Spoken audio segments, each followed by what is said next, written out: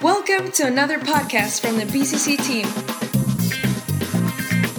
Our aim is to bring you a message that will help you live a better, more God-centered life.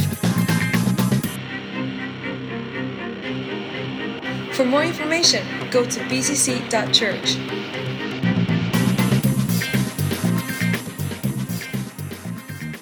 Good morning, everybody. All right, to start, I will just pray. Father God, I pray you anoint my mind, anoint my lips, so I do justice to your word of your glory. Amen. Amen. So, we are carrying on our series on kingdom influence. And today, I'm going to talk to you about the smell of the kingdom. Now, Mark said to me a few weeks ago, Graham, can you preach this Sunday? I said, yes. He said, what element of the kingdom are you going to speak about? And I'm going to say, I'm going to speak about the smell of the kingdom. And he gave me a funny look and then went to Rwanda. So, bless you, Mark, if you're watching. I'm speaking about the smell of the kingdom. Now, maybe you wonder, what on earth am I going to talk about? Well, I'm going to give you a little bit of a clue about what the smell of the kingdom can be all about. So, this smell is an influence, okay? That's what we're talking about, kingdom influence. And our vision is to bring growing kingdom influence and transformation in every area of our lives, community, and beyond. So, what does the kingdom smell like then? I know you're really on the edge of your seat now, wanting to hear what this is. But I can tell you that the kingdom has top notes of orange, mandarin orange, mint, neroli, and bergamot and lemon. Then it has middle notes of carnation, ginger, and rhubarb, jasmine, celery seeds, and rose. And then bottom notes, base notes of amber, musk, and oak moss. Well, at least that's what Marc Jacobs' fragrance called Kingdom smells like, so I'm told. And I was going to buy some, but at that price, I wasn't going to do that, no. And this is from eBay, £220 for 50 mils. And if you notice on there, it's used. So how do you get used perfume and sell it? Do you scrape it off and put it in a... No. Let's not go there. I think it basically means that somebody's opened the bottle first. So has anybody ever worn that? You don't want to admit that if you... So that's what that kingdom fragrance smells like by Alexander McQueen. Very rare to get hold of, very expensive. But Paul says that there's a smell of the kingdom. He says in 2 Corinthians 2:14-15, Paul says that Christ, through us, spreads the fragrance of the knowledge of him everywhere, for we are the aroma of Christ. And that's what I want to talk about to you today, because there's lots of smells in the Bible, and Paul mentions smells here, and there's a lot written in the Bible about smells, but why should that be? Why would the Bible have things about smells in it? So just reflect a bit on smells. First of all, smells are very evocative.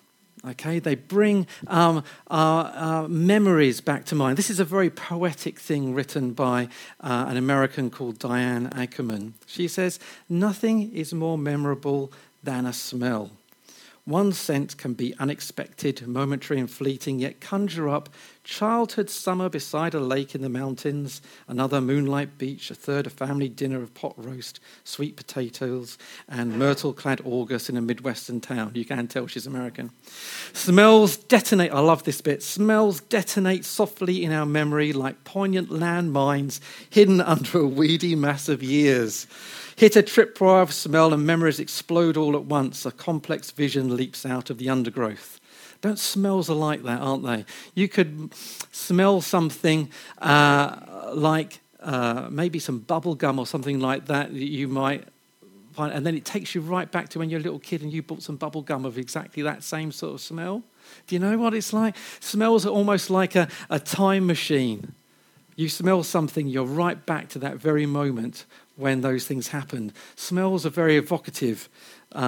They are deeply connected to memory. I think that's one reason why smells are mentioned in the Bible quite a lot. Bear that in mind. But smells also change atmosphere and mood. I know this for truth because I've just started going to the gym. And when I come home from the gym, I change the atmosphere and mood in my house. And that atmosphere and mood does not change until I've taken my kit off and had a shower. As my son will say, "Dad, you smell."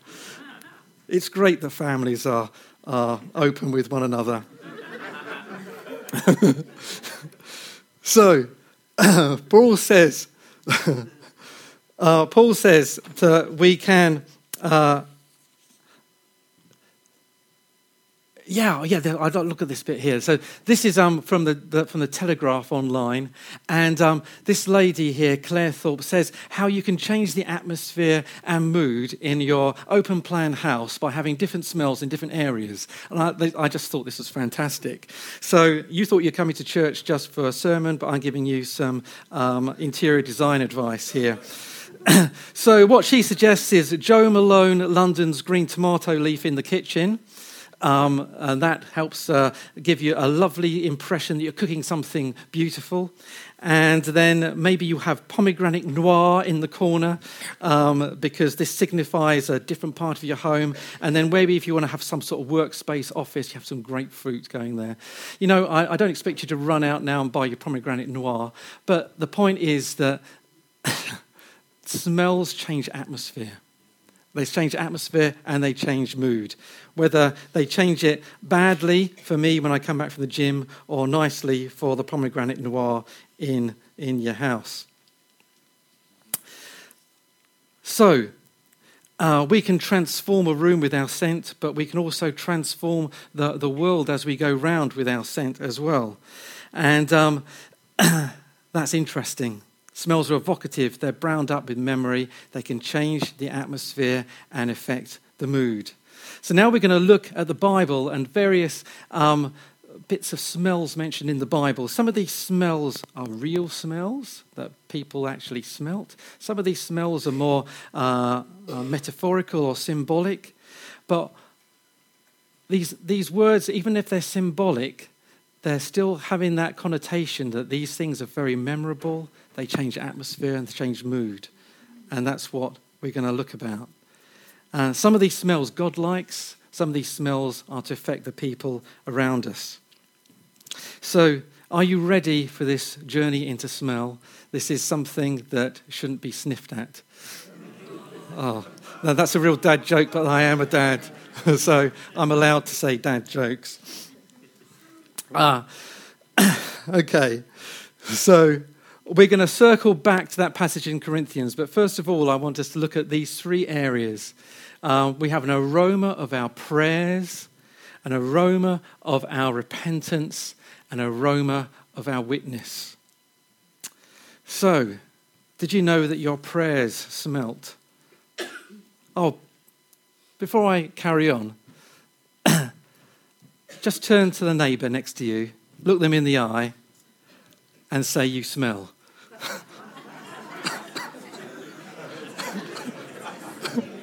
I know you've been wanting to say that from the time you came in here. It's very important, and you can say that with all authority because the Bible says so. Okay, right. And that's what we're going to learn today, that you do smell, because your prayers smell, your repentance smells, and your witness smells. Okay. Some of you smell nicer than others, though, but no, I'm not going to go there. Yeah, bless you. So, the aroma of our prayers. Did you know that your prayers smell? In the Old Testament, there's this wonderful psalm, and it says, "Let my prayer be counted as incense before you, and the lifting up of my hands as an evening sacrifice."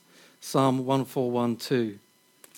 You know that even the history of the Christian church, the church has often used incense as well to represent the prayers of the faithful. If you go to like a Catholic church or an Eastern Orthodox church, you walk in through the door and you might get hit by this wall of smell of incense in there, because that's representing and symbolic of the prayers being lifted up to heaven. Just as the same way as in the Old Testament that the incense was used as a symbolic for prayers. So in the Old Testament, God commanded the priests of Israel to continually burn aromatic incense made from a blend of 5 exotic spices, and they burnt that on the golden altar inside the Holy of Holies. You can see the recipe for this incense in Exodus 30, 34 to 38. And if you want to try and make it up at home, it's got some wild things I've never heard of before: stacte and onycha and galbanum, sweet spices and pure frankincense. The thing about these spices were that God said you could only make them up for this incense offering. You weren't allowed to make it up for anything else. So when people smelt this, it was a special smell that brought back all the memories and all the associations with this was about praying to God. It was a special, special smell. Second scripture here shows about Aaron burning these. He says, "And Aaron shall burn fragrant incense on it. Every morning when he dresses the lamps, he shall burn it. And when Aaron sets up the lamps at twilight, he should burn it, a regular incense offering before the Lord throughout your generations." This was the incense of the prayers, representing the prayers going up to God. But it wasn't simply the fragrance itself that God liked. It was what that fragrance represented. That fragrance represented the prayers continually going up from his people. In Revelation as well, we see about what happens, and we see that 4 elders fell down before the Lamb, each holding a harp and golden bowls full of incense, which were the prayers of the saints. So there's whole bowls that God's got of our prayers, and it's an incense to him. When we come in to church and we are praying and praising and worshipping, it's almost as if that's some incense going up to heaven at that moment. That our prayer and our praise changes the atmosphere in the room. It's our prayer and our praise that can create a reaction when somebody walks in and somebody senses something different in that place. Our prayer and our praise goes to God, but it swells around us in the room and it can change the atmosphere. That's the aroma of our prayers and our praise. But it's not just that. There's also an aroma of repentance. So in the Old Testament, as well as this incense that was being burnt, and this would be smelling this beautiful smell of these 5 exotic spices, there was a burnt sacrifice that was made. And that sacrifice would have had some smell to it as well. And Aaron is, in the Old Testament, they're told to lay hands, in Leviticus, lower hands of the head on the burnt offering, and it'll be accepted on your behalf to make atonement for you. So that atonement is a tricky old word from the Bible. I was told that you could describe it by saying at one-ment, like break up the word a little bit. It's making us at one with God. Atonement is about reconciliation between God and mankind. And in this time in the Old Testament, that reconciliation happened through a sacrifice. And then the second verse there, it says there to wash the internal organs and legs with water, and the priest is to burn that sacrifice as a burnt offering, a food offering, and an aroma would come up from that was pleasing to the Lord. But then again, it's not the aroma of the sacrifice that God likes so much, it's what that aroma represents. Because that aroma represents the repentance of his people, clean souls, and changed lives. And even now, I believe that when we repent before God, it's as if we are creating an aroma that rises up to heaven, and it's pleasing to God. But our repentance also creates an atmosphere around us that people will smell as well as they see clean souls and changed lives. They can smell it on us. I love this story from Luke that sort of brings literal smells and repentance together. The story in Luke from the full story, Luke 7:36-50, is when the Pharisees invite Jesus round for dinner and they get more than they bargained for. Because Jesus is there to have dinner and then a prostitute comes in and then she has this jar of perfume and she pours it over him and wipes his feet with her tears and her hair.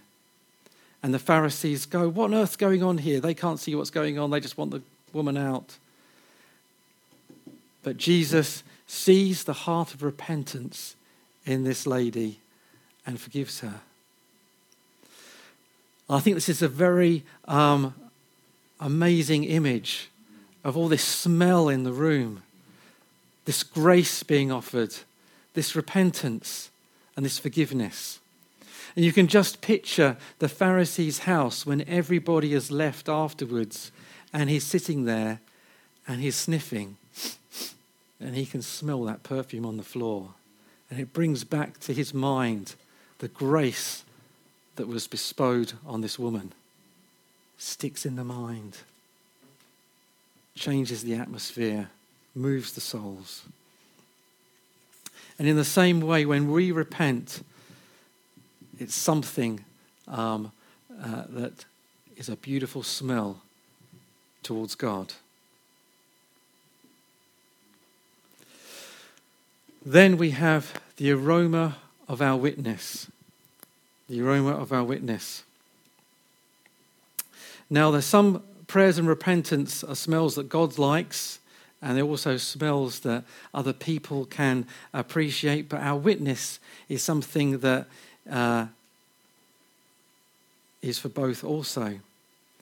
And the aroma of our witness is something that extends around us, up to God and around the world.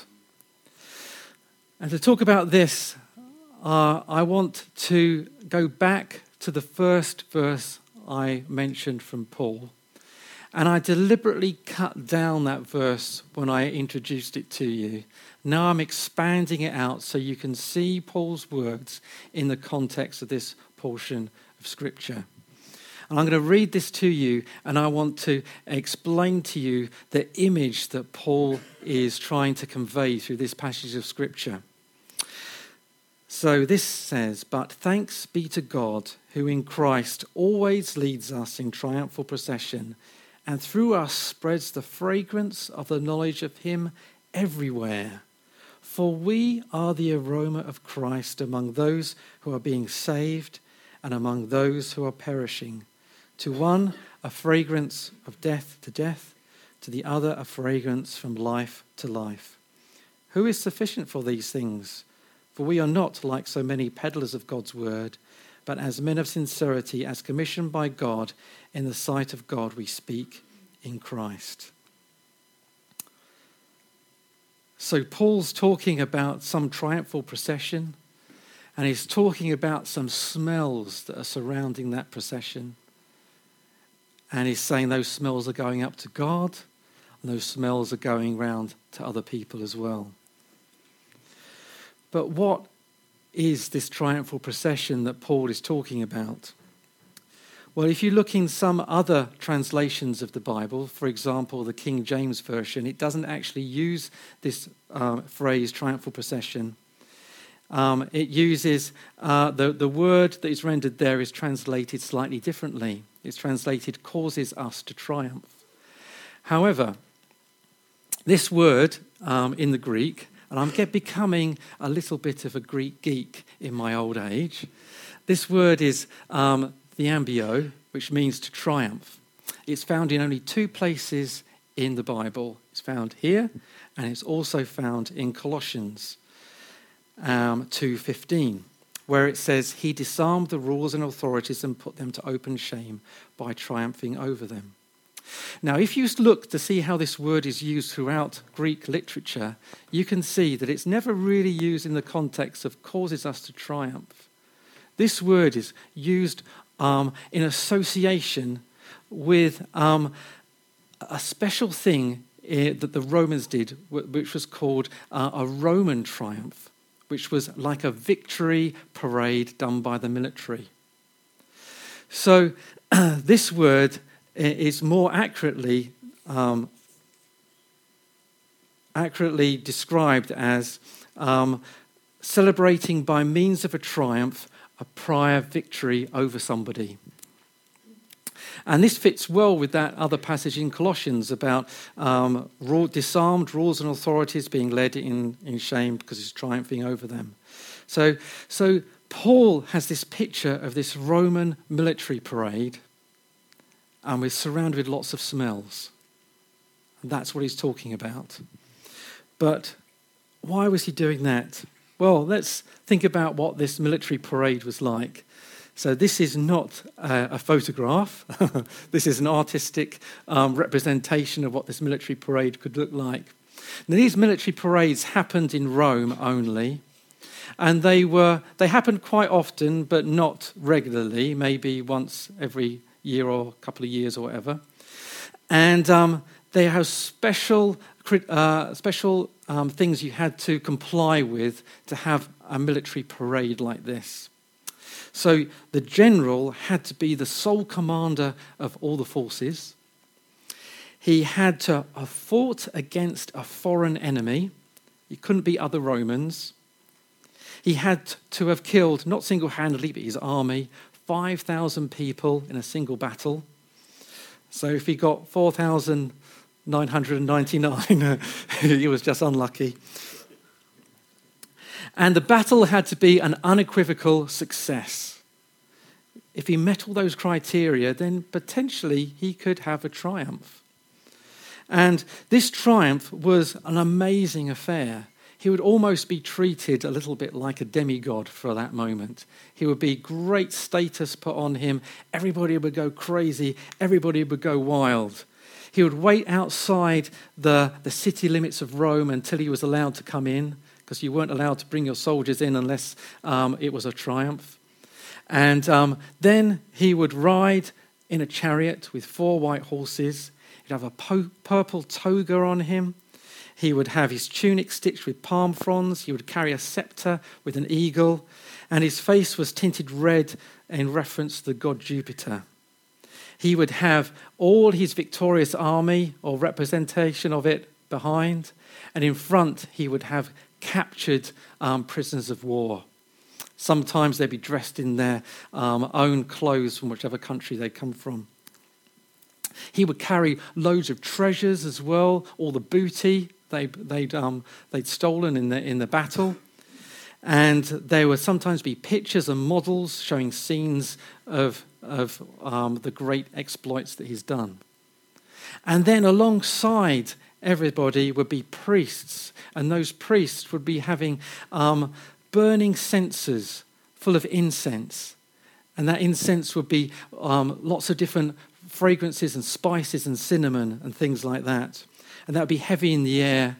Then there'd be music playing, and then when they go along past different temples, there'd be sacrifices made right to the temple of Jupiter at the end, where there'd be more sacrifices made. So there'd be burnt offerings and smells.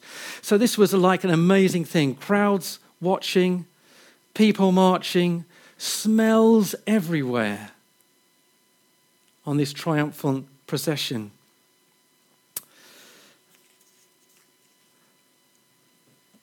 So why did Paul use this as his image to frame this passage of Scripture? Well, in this case, Paul, and where did Paul see himself as well? Did he see himself as part of the victorious army, or did Paul see himself as part of the conquered prisoners of war? And that, I think that's the key. I think Paul saw himself as one of the prisoners of war. Just if you're interested, this is another picture here. This is taken from the Arch of Titus, which is an arch like this in Rome you can see today. And this image here would have been on the inside face like that. And this is the victory triumph parade after the sack of Jerusalem. You can see they've got a lampstand there. Maybe that was a lampstand taken from the temple. So, that's a little bit of history aside. So where did Paul see himself? Did he see himself in the army, or did he see himself as the captured people? I think he saw himself in the captured people. In Paul's mind, the general is God. And in his mind, he is one of the conquered people. Paul, you see, he was conquered by Christ on the road to Damascus. Paul was God's enemy. What did Jesus say to him on the road to Damascus? Paul, Saul, Saul, why do you persecute me? Saul, later name changed to Paul, he was God's enemy, but God conquered him on the road to Damascus.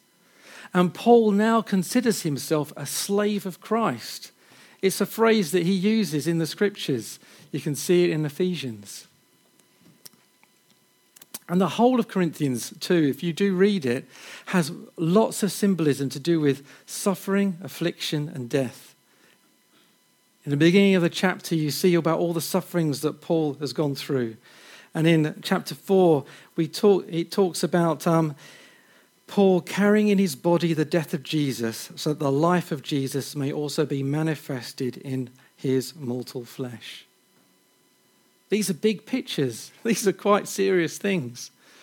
And because Jesus says, if anyone come after me, let him deny himself, take up his cross and follow me.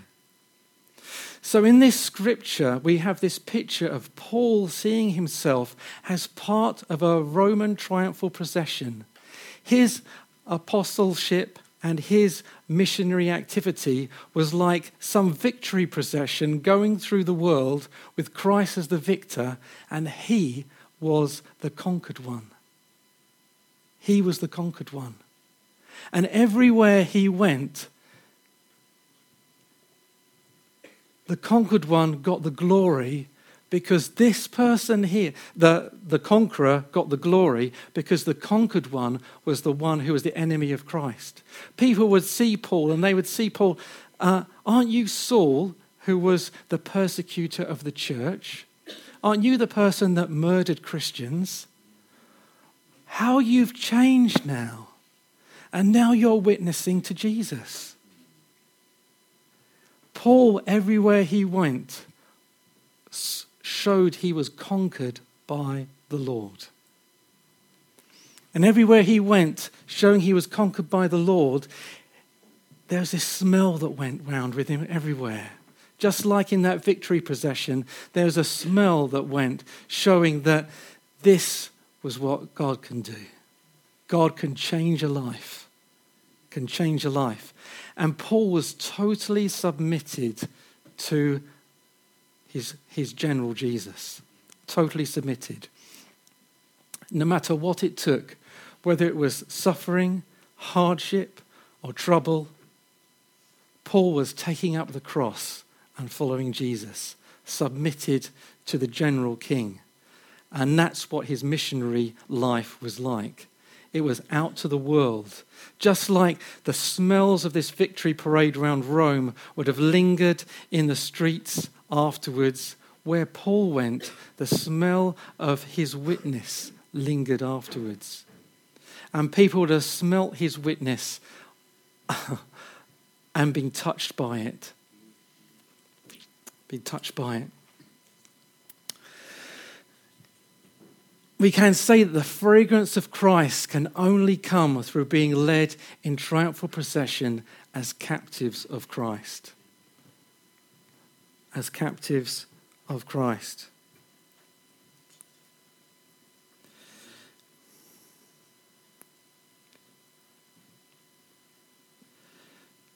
Now, the ESV makes it quite clear that there's two different smells. One is the smell, well, there's one smell, but different noses. And it makes it clear by this by using an aroma and fragrance. So it talks about some smell going up to God, but also smell going out into the world. It's the same smell, but it's different noses. Now, God likes the smell, but this smell has a different effect on different people. If we go back to this picture of the victory parade, the smell of all those spices and things around them would have had different effects on different people in that parade. The soldiers behind the general would be thinking, great, this is our moment to be glorified in Rome. The prisoners would think, oh dear, this smell means something bad's going to happen at the end. And some of them were killed in the arena. So it's one smell, different noses. And in the same way that Paul writes in this passage, and he says that some of the smells is like, let's go back to that.